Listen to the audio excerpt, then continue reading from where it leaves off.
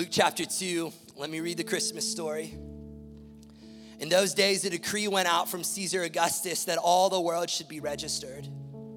This was the first registration when Quirinius was governor of Syria, and all went to be registered, each to his own town. And Joseph also went up to his own town from Galilee, from the town of Nazareth to Judea, to the city of David, which is called Bethlehem, because he was of the house and lineage of David. And he went to be registered with Mary, his betrothed, who was with child. And while they were there, the time came for her to give birth, and she gave birth to her firstborn son and wrapped him in swaddling clothes and laid him in a manger because there was no place for them in the inn. And in the same region, there were shepherds out in the field keeping watch over their flock by night. And an angel of the Lord appeared to them, and the glory of the Lord shone around them, and they were filled with great fear. And the angel said to them, "Fear not, for behold, I bring you good news of great joy that will be for all people. For unto you is born in this day the city of David a Savior, who is Christ the Lord. And this will be a sign. You will find a baby wrapped in swaddling clothes and lying in a manger." And suddenly there was with the angel a multitude of the heavenly host praising God and saying, "Glory to God in the highest, and on earth peace among those with whom he is pleased." Merry Christmas and happy birthday, Jesus. Can we give him some praise in the house tonight?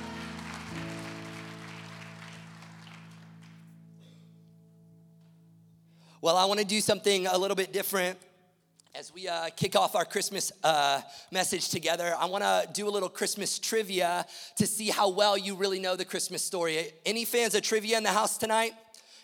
All right, 3 of you. Great, this will be so fun. All right, I want to a little group activity. So I'm going to ask these questions, and if you know the answer, just shout it out as loud as you can, okay? All right, so here's the first one. What town was Jesus born in? Bethlehem, look at that. All right, perfect. It's the town of bread right outside of Jerusalem. You guys are doing great. All right, we'll get a little bit harder. What was Jesus placed in when he was born? Amazing. You guys are Bible scholars. All right, next up. Who were Jesus' parents? Okay, yes, but you get bonus points if you also say the Holy Spirit. Okay, so Mary and Joseph, but the Holy Spirit. Anybody 3 for 3? Anybody 3 for 3? Holy Spirit stump you, Holy Spirit stump you. All right, here we go. What was unique about Mary when Jesus was born? She was a virgin. She was a virgin. And have fun explaining what that is to your kids on the way home.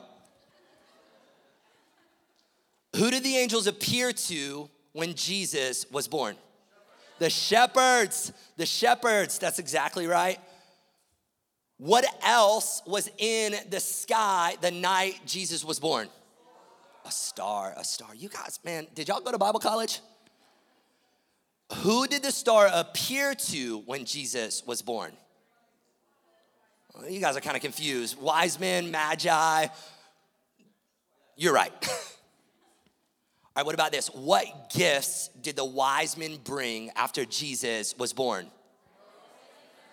Gold, frankincense, and myrrh. We've trained them up well. All right, what did Mary wrap baby Jesus in when he was born? Swaddling clothes, perfect. Now, you guys did so well, but let me ask you this one, and maybe just think about it for a second. Why was Jesus born? You know, the what, the where, the when, the who of Christmas are all extremely important, but more important than all of that is why. Why was Jesus born? What makes the birth of this baby so radically different from the 380,000 other babies that are born every single day? What makes Jesus different from any of these babies? What makes him different from this guy or that guy or this guy? What makes him different from him?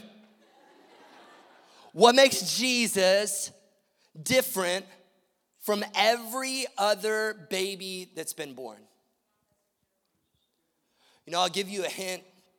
The angels tell Joseph in Matthew chapter 1, verse 21, she will give birth to a son, and you're to give him the name Jesus because he will save his people from their sins. Other angels tell shepherds in Luke chapter 2, verse 10, and the angel said to them, fear not, for behold, I will bring you good news of great joy that will be for all the people. For unto you is born this day in the city of David a Savior, who is Christ the Lord. Paul told the church at Galatians chapter 4, but when the fullness of time had come, God sent forth his son, born of a woman, born under the law, to redeem those under the law, so that we might receive adoption as sons. Whoever wrote the book of Hebrews, because we don't know who wrote Hebrews, told them. Hebrews chapter 2, verse 9, we see him who for a little while was made lower than the angels, namely Jesus, crowned with glory and honor because of the suffering of his death, so that by the grace of God he might taste death for everyone. For it was fitting that he, for whom and by whom all things exist, in bringing many sons to glory, should make the founder of their salvation perfect through suffering. Since therefore the children share in flesh and blood, he himself likewise partook of the same things, that through death he might destroy the one who has the power of death, that is the devil, and deliver all those who through fear of death were subject to lifelong slavery. And if you still don't know, don't worry. Jesus made it explicitly clear for his disciples in Matthew chapter 10, verse 45. For even the Son of Man came not to be served, but to serve and to give his life as a ransom for many. I can guarantee you that the rest of the night will be a Christmas service like you've never experienced before. Because this is the side of the Christmas story that is not often told. Those little baby feet, pink and unable to walk, would one day limp up a dusty hill. And those tiny hands, soft and frail, formed by the Holy Spirit in Mary's womb, would one day have 9-inch nails driven right through them. And that precious infant head, full of dark, black, Middle Eastern hair, would one day have a crown of thorns thrust upon it. And that tender body, warm and wrapped in swaddling clothes, would one day have a spear driven right through it. Jesus was born to die. What makes the birth of this baby so radically different from the birth of every other baby is that this baby was born to die. Every other baby is born to live. Every other baby is born to dream. Every other baby is born to grow. This baby was born to die. Christmas has become steeped in tradition and commercialization. It is cluttered with busyness and with chaos. It is stuffed full of kids and gifts and presents. And listen to me tonight, I'm not even saying that that's all bad. But you know that tomorrow will be chaos, don't you? You will quickly open presents. There will be wrapping paper everywhere. You will have a big breakfast spread, and you will listen to Christmas music and watch Christmas movies, and you will scurry from family function to family function, and you will be in search of batteries and trash bags, and you will try to take a million different pictures to capture every moment. Your little kids will be in their perfect matching Pinterest pajamas, and you'll take all of these pictures, maybe some that you'll look back on, most that you'll never look at again, and there'll be moments of happiness and moments of joy and moments where you wonder if it's all even worth it. And then it'll be December 26th. And I just wonder, will we at all stop and think about why? Why do we do this? Why all of the lights? Why all of the decorations? Why the tree? Why do we spend all the money? Why the cookies? Why the carols? Why? Why do we celebrate Christmas? You know that if Jesus grew up to be an old man who died warm in his bed next to friends and family, that we aren't celebrating him today. You know that if Jesus dies old, then he gets lost in historical obscurity and he's just some strange Jewish rabbi. If Jesus dies old, we aren't celebrating him today. If Jesus just came as a wonderful counselor who offers you some really great moral life advice, we aren't celebrating him today. If Jesus just came as the Prince of Peace who helped you cope with some of your anxiety, we aren't celebrating him today. If Jesus just came as a political ruler who overthrew the Roman Empire, we aren't celebrating him today. You see, it is the death of Jesus that gives meaning to the life of Jesus. It is the very fact that he died that makes him unique from everybody else. It's the death of Jesus that gives meaning to the birth of Jesus and that vindicates the life of Jesus. You see, Jesus didn't just come to die. Make no mistakes tonight. Jesus came for much more than just to die. Jesus came to establish a new kingdom, and he came to usher in the new covenant. He came to fulfill prophecy and to perform miracles. He came to be a rabbi who would make disciples, and he came to teach the Jewish Torah like it had never been taught before. He came to remove religious misconception and to show who God is really like. He came to offer love and a life and grace to those who thought that they were unworthy of it. He came to take Judaism, a one-nation faith, and turn it into Christianity, a worldwide, global phenomenon.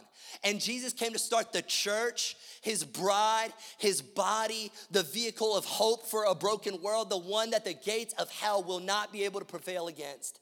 Jesus came to give us access to God, to be our great high priest. And he came to fight death, hell, and the devil. And he came to live a perfect life. But none of that matters without his vicarious death. If Jesus doesn't die, we don't get access to God. Let me tell you what happens tonight if Jesus doesn't die. If Jesus doesn't die, then the world is still at odds with God. If Jesus doesn't die, then there is no good news of great joy. There is only bad news of sin and judgment. If Jesus doesn't die, this isn't a tale of peace and hope tonight. This is a tale of punishment and hell. If the innocent babe doesn't become the lamb that was slain, then there are no Christmas songs to sing, no Christmas songs of joy, only songs of lament. If Jesus doesn't die, then there are no gifts to receive, only sacrifices to make. If Jesus doesn't die. Is anybody glad tonight that a baby was born to die? The stark reality for all of us on this Christmas evening is that on that first Christmas Eve, the mobile that was hanging above Jesus' wooden manger was a wooden cross. Jesus was headed to the cross on Christmas. Maybe not literally, maybe not physically, but symbolically, sovereignly, providentially, this plan was in motion that this baby would be born to die. Did you know on that first Christmas Eve that there was a farewell happening in heaven? There was a goodbye party of sorts that was being thrown. It's recorded for us in Hebrews chapter 10. This is what Jesus says to his Father that first Christmas Eve. Hebrews chapter 10 verse 4, for it is impossible for the blood of bulls and goats to take away sins. Consequently, when Christ came into the world, he said, sacrifices and offerings you have not desired, but a body you have prepared for me. In burnt offerings and sin offerings you've taken no pleasure. Then I said, behold, I have come to do your will, O God, as it is written of me in the scroll of your book. And by that will we have been sanctified through the offering of the body of Jesus Christ once and for all. On that first Christmas Eve, Jesus looks at his Father and he goes, the blood of bulls and lambs are never gonna do it. Levitical sacrifices are never gonna measure up. They're never going to right what went wrong in Eden. And so I'll go and I'll take care of it for them. And so Jesus, on that first Christmas Eve, packs his bags full of grace and truth, says goodbye to his Father in heaven, and he comes on a rescue mission to planet Earth. And when he comes as a dead man walking. There was no other option for Jesus. You ever think about that? There was no alternate route. There was no detour. There was no plan B. From the cradle, Jesus was headed to the cross. You see, Easter doesn't get started on a Palm Sunday or on Maundy Thursday or on Good Friday. Easter gets started on Christmas. From the cradle, Jesus was headed to the cross. He came intentionally on a rescue mission for you as a sacrificial lamb. Have you ever considered the parallels between the Christmas story and the Easter story? Have you ever thought about the breadcrumbs and the little clues and the little indicators that God is leaving all along the way to point you to what this holiday is really supposed to be all about? Let me show you tonight. Let me draw your attention to Bethlehem. Let me show you how the where Jesus was born points to the why Jesus was born. Do you know the first time that Bethlehem appears in the Bible? Bethlehem, this town that we sing about, this town that is associated with birth, where Jesus was born. Do you know the first time that Bethlehem appears in the Bible? Let me show you. It's going to blow your mind. Genesis chapter 35. Then they journeyed from Bethel. When they were still some distance from Ephrath, Rachel went into labor, and she had hard labor. Are you picking up on where this story is headed? First mention of Bethlehem. And when her labor was at its hardest, the midwife said to her, "Do not fear, for you have another son." And as her soul was departing, for she was dying, she called his name Ben-Oni, but his father called him Benjamin. So Rachel died and was buried on the way to Ephrath, that is Bethlehem. And Jacob set up a pillar over her tomb. Now, when I read that, I was mind blown. I'm sitting in my study preparing for this sermon, trying to put together the pieces of this puzzle of the way that the where and the when and the who and the how of Christmas communicate the why. And I start to think about Bethlehem, and I start to study the story of Bethlehem, and where do we first see Bethlehem throughout the pages of the scriptures? And I see this story, this unbelievable story that has all of these parallels, all of these connections, all of these interconnected parts between the first mention of Bethlehem and the later mention of Bethlehem. Did you pick up on it? How interesting that in the first time we see Bethlehem, a woman is going into labor. And during that labor, the midwife says to the woman, "Do not fear, for you're having a son." Does that ring any bells for anybody?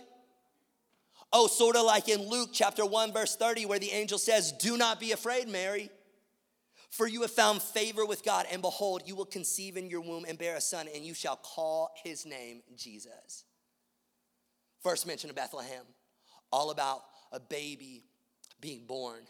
And in the first mention, there's debate about his name. In the second mention, there is no debate. His name is Jesus because he's a man on a mission.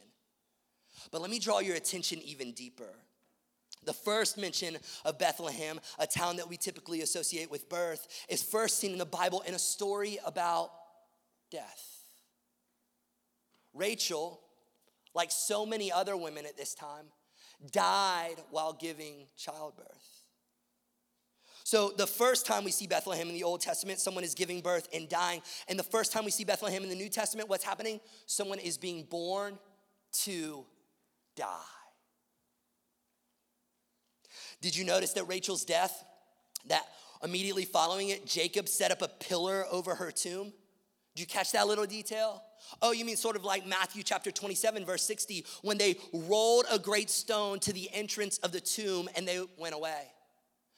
Does anyone find it interesting that at the birth of Jesus, there was no room for them at the inn? You know the story. They go, and there's no room for them at the inn at the birth of Jesus. Well, at the death of Jesus, there is no place to lay his body, so they put it in a borrowed tomb.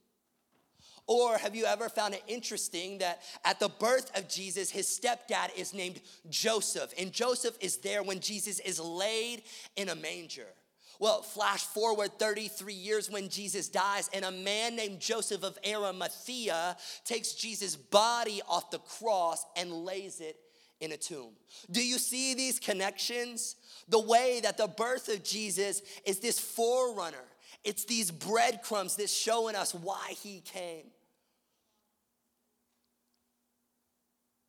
But it's not just Joseph, and it's not just the fact that there was no room. It's what Bethlehem is all about in the first place. Did you know that certain towns are known for certain things? We know this, right? Like Hollywood. What's Hollywood known for? The movies. What's Nashville known for? Music. What's Atlanta known for? Losing. Okay, losing. Atlanta is known for losing. Well, Bethlehem was known for being the town that lambs would be harvested in. And so there would be these Passovers that would happen in Jerusalem, these great Passover festivals, and 1 to 2 million Jews would flood the city of Jerusalem at Passover, and they would celebrate the time that they were in Egyptian captivity, and God sent plagues, and he told them to spread the blood of lambs above the doorpost, and so that their firstborn sons would be spared. And so every year they would celebrate this Passover festival, remembering God's salvation and his redemption. And so where would they get these lambs for Passover? Oh, just 1,500 steps away, 5 to 6 miles outside of the city, in a little town called Bethlehem. These lambs were being raised for the slaughter. That's what Bethlehem was known for. And have you considered who this news got communicated to? Oh, shepherds who are out in their fields keeping watch over their flock by night. These shepherds get the first news. Isn't it interesting that God first revealed the birth to shepherds? Shepherds who protected innocent lambs that would soon die on behalf of sinful men.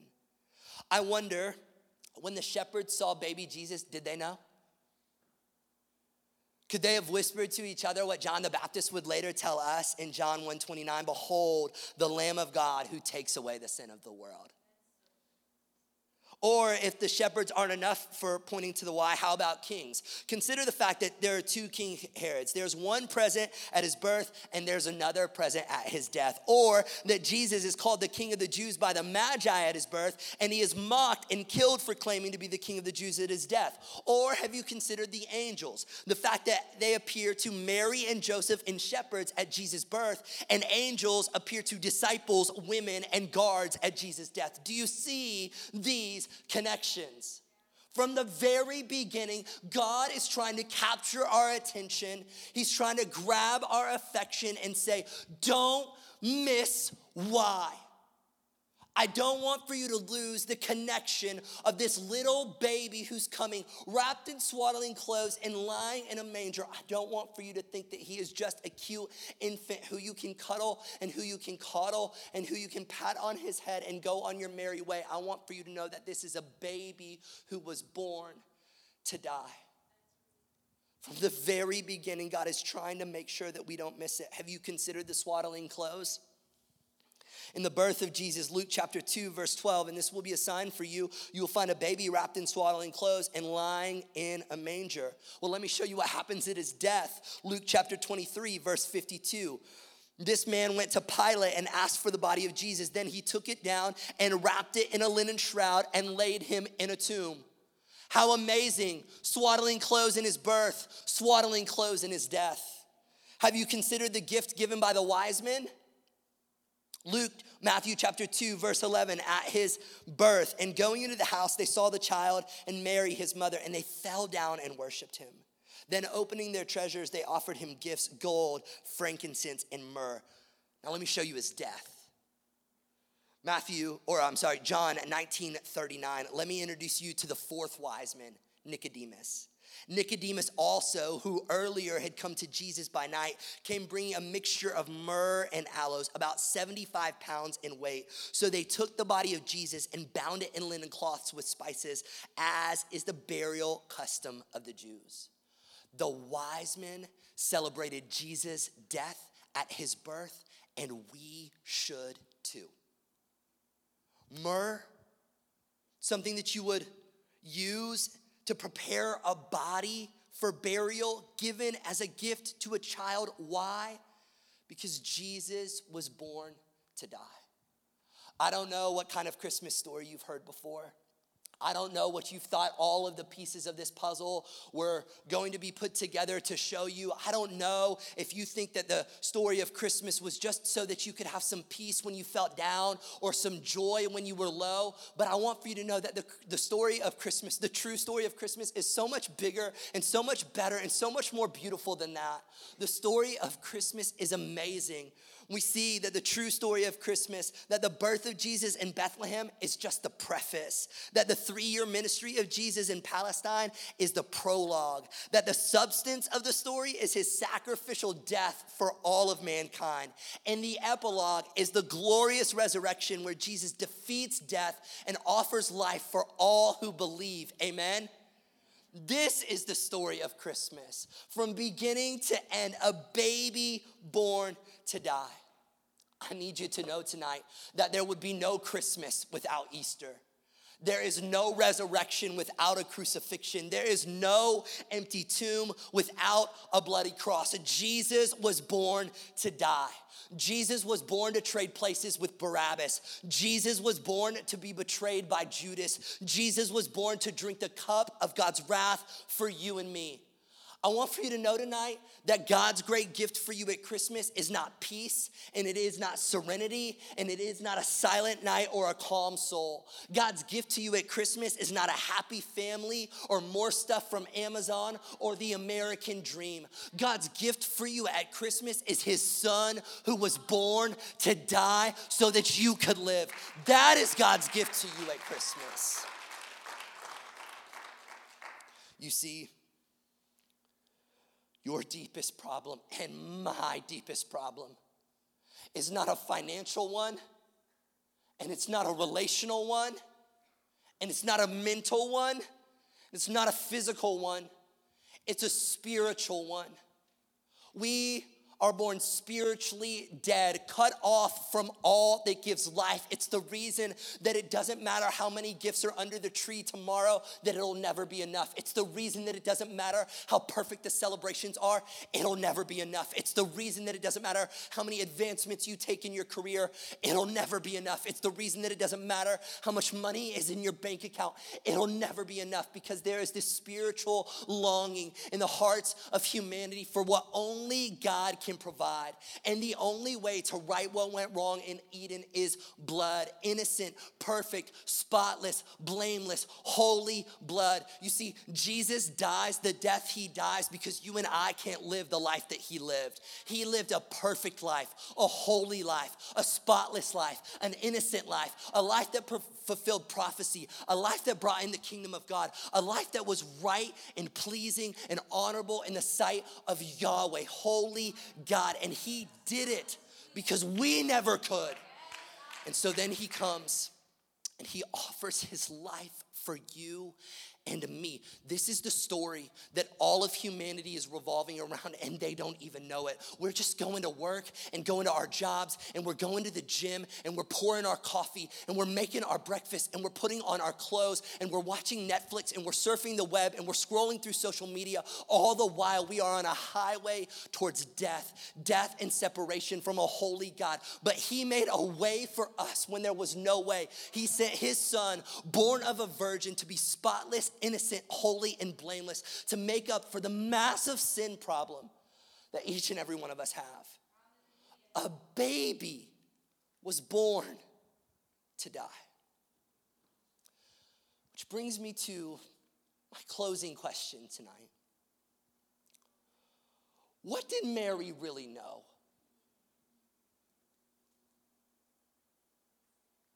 What did Mary really know? We get a little snapshot of it in Luke chapter 2. We see there's this man named Simeon, and he blesses Jesus, and he says some remarkable words about Jesus, but then he also blesses Mary. And this is what he says. He says, and his father and his mother marveled at what was said about him. And Simeon blessed them and said to Mary, his mother, behold, this child is appointed for the fall and rising of many in Israel, and for a sign that is opposed, and a sword will pierce through your own soul also. What did Mary know? Mary knew that her baby was born to die. Mary knew that a day was going to come where this gift for all of humanity was going to be a sword that pierces through her heart, that crushes her soul, because her little baby was destined to die. Jean Diebert knew as soon as she saw the ultrasound. It didn't matter what the doctor told her. She was his mother, and she felt certain that something was wrong. As Jean's pregnancy progressed through the winter of 2005, other tests raised more red flags. Until finally the phone rang one afternoon as she stood in the yard of her Seattle home. On the other end of the phone was a geneticist confirming the results. Her baby boy had trisomy 18. The chromosomal abnormality, which causes heart, kidney, and severe mental disabilities, is usually fatal.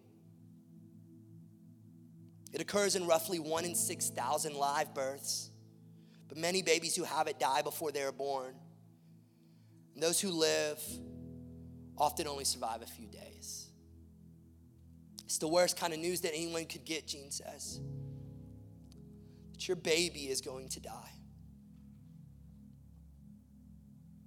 The paradox of modern medicine is that knowing doesn't mean the outcome will be better.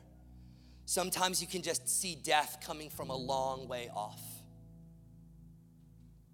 As Jean and her husband, Steve, both Catholics, talked with doctors, they were always clear that they were going to continue the pregnancy. They became deliberate in planning to parent their son, who they named Robbie, the best that they could for as long as they could. Jean and Steve created a specialized birth plan. It had Robbie's name at the top and the funeral home's name at the bottom. In the middle, they detailed 3 scenarios: what to do if Robbie was born breathing, what to do if he was not breathing, and what to do if his heart wasn't working.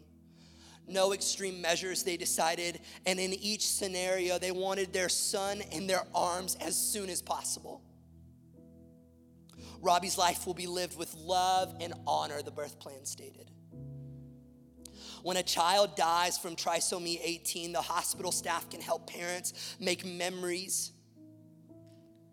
these tangible moments, by cutting a lock of the baby's hair or making hand impressions of the baby's fingers so that mom and dad can run their fingers over the baby's fingers in years to come.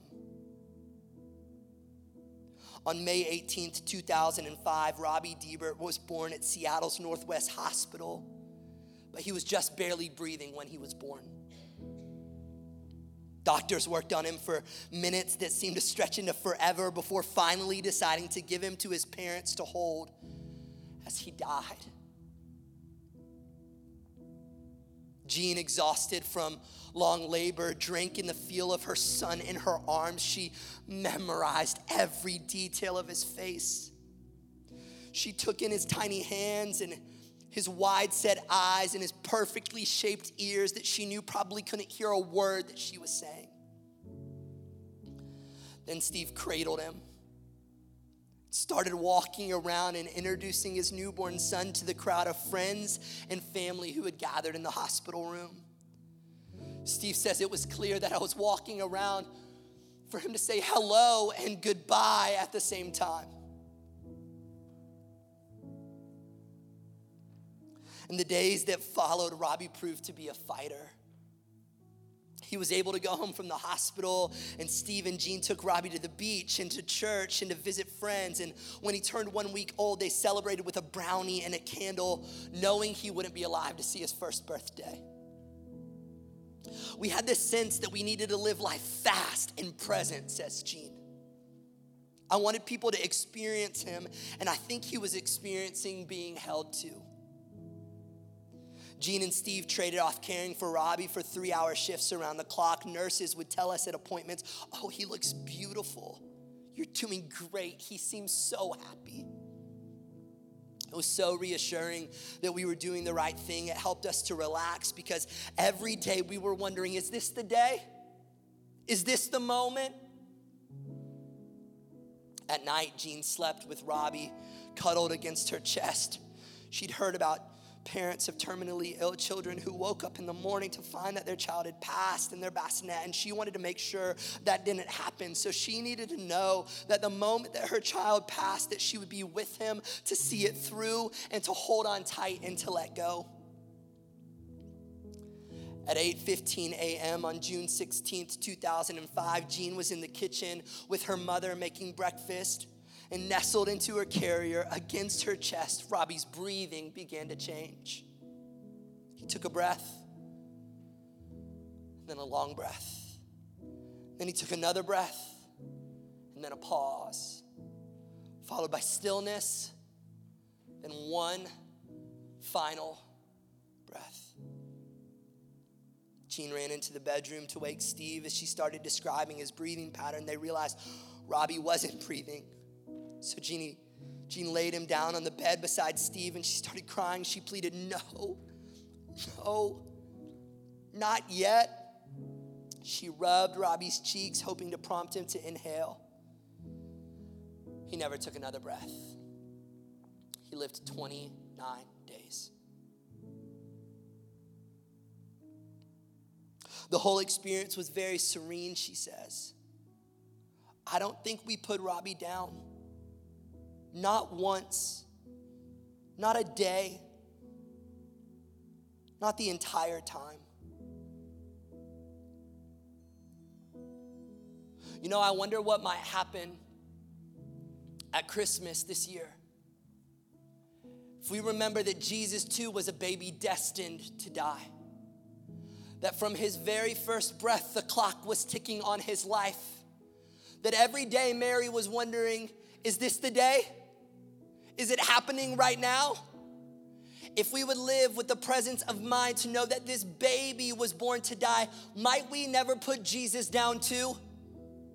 Might we never just cherish Jesus at Christmas or cherish Jesus at Easter, but hold him close to our chest, keep him close to our heart every single day? Might we look into his eyes and enjoy his beauty and treasure his greatness and soak in the wonder of who he is, knowing that this baby was born to die so that you and I could be born to live. You know, you probably came into this Christmas service tonight thinking that you would sing some carols and maybe light some candles and hear a message and go on with your merry way. But not tonight, because there are two unavoidable facts standing right in front of every single one of us. The first one is this: someday you are going to die. What's gonna happen when you do? The second is this: a baby was born to die so that you could live forever, so that you could experience eternal life, so that you could be reborn and escape eternal death. And I want for you to know tonight that that baby who was born to die grew up to be a king who conquered death. My message for you tonight isn't put Christ back in Christmas. It's don't leave Jesus in the manger. You see, babies in mangers have little to no consequence on our life. We can look at the baby in a manger and say, oh, how precious. Just go on with our lives. But innocent kings, murdered on crosses, change everything. Jesus was born to die to defeat death. Jesus was born to die to put death in its grave. Jesus was born to die so that you and I could experience eternal life. And I'm here to tell you tonight that Jesus is no longer in a manger crying, and he's no longer on a cross suffering. He is on a throne reigning as King of Kings and as Lord of Lords. And the reason that we celebrate Christmas is because the baby who was born to die grew up to be the king who conquered death, so that all who believe can experience life eternal. That's why we celebrate Christmas. Let's pray.